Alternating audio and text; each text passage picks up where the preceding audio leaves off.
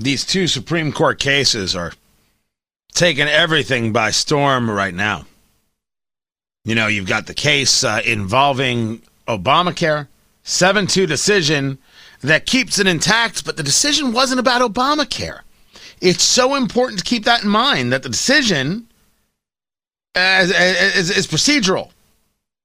That's the best way to describe it. It was about whether or not standing was had, right? Can these states bring this case and say, hey, we don't like this Obamacare?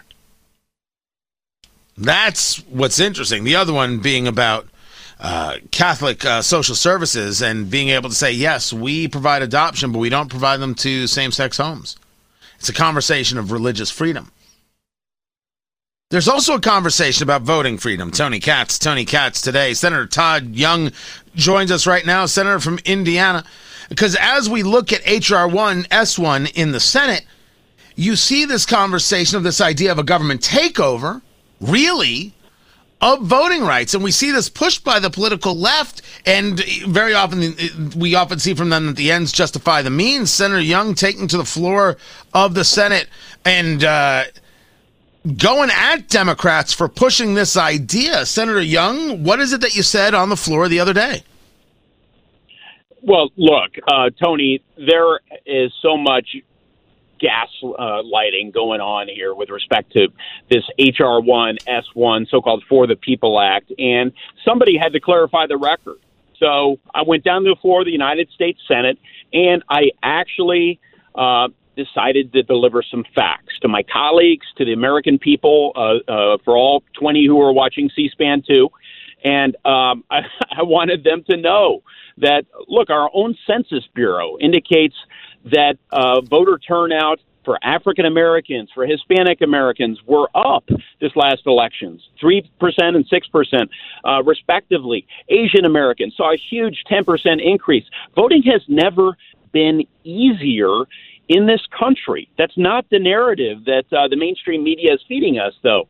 But the whole intention of S1 is to try and allow Democrats to nationalize our elections and to rig the system so that they'll have permanent majorities in the U.S. Senate and in the U.S. House. And so the value proposition, there are three quick things that your listeners will be interested in. Number one, the Dems want to fund their campaigns with our tax dollars. So, let's say somebody gives $100 to Nancy Pelosi's campaign. That's part of their free speech rights. That's fine. They want to be civically engaged. They like Nancy Pelosi. But under this law, that $100 could be matched by $600 in taxpayer money. That is not how I want my taxpayer money spent. They want to allow under the law ballot harvesting in every state across the country. So in our state, you can already turn in your absentee ballot.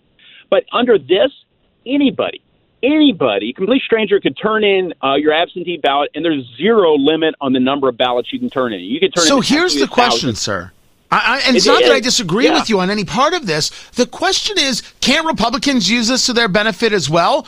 So when we talk about what the left can do, isn't this something that the right could do as well? Yeah, it is.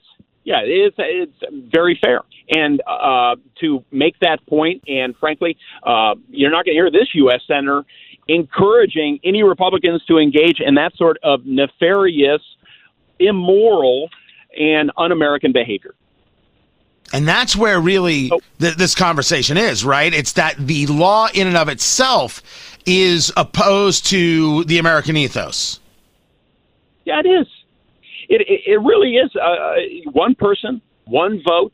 We want to make sure that there is integrity to our election system so that everyone has confidence in our system. We've done a great job of that in the state of Indiana. It's passed muster throughout a series of legal challenges, most notably our voter ID law that was upheld by the Supreme Court a number of years ago. And, it's been fair. It's been public-spirited. It's been consistent with the vision of our founders of a republic of equal citizens, all equal in our citizenship, Some are more equal than others under the Democratic vision of S1 or HR1, though. And that would be, for example, those people who can go out and collect thousands of ballots and turn in those that they want to turn in. Senator Todd Young, before I let you go, you have been able to pull off a rare feat. When you do things I don't like, I say so. When you do things I like or I find impressive, I say so. The Endless Frontier Act. You actually got a bipartisan bill through the Senate. I know you're going to be in Indiana tomorrow, pushing it, talking about it, sharing about it. Give us an idea of what we're discussing here in regards to China and this act.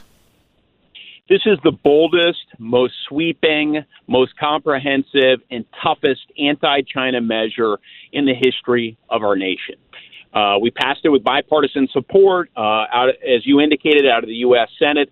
The heart of it, the core of it, is investment in cutting-edge 21st century technologies that have military applications like artificial intelligence and robotics and supercomputing.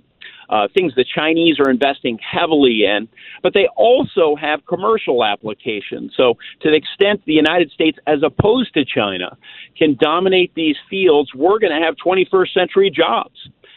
There's a tech hub component that will be very important to a number of our states as well.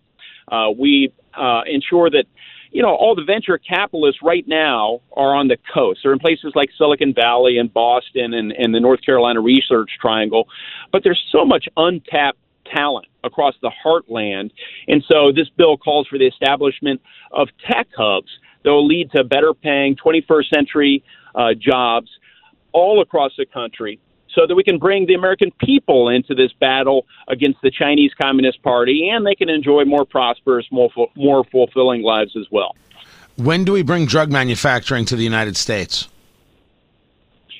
Let's hope in fairly short order. I mean, we roughly 70% of the inputs, and that's a real lowball estimate, are imported from other countries. So we're clearly overly dependent on other countries for our supply chains.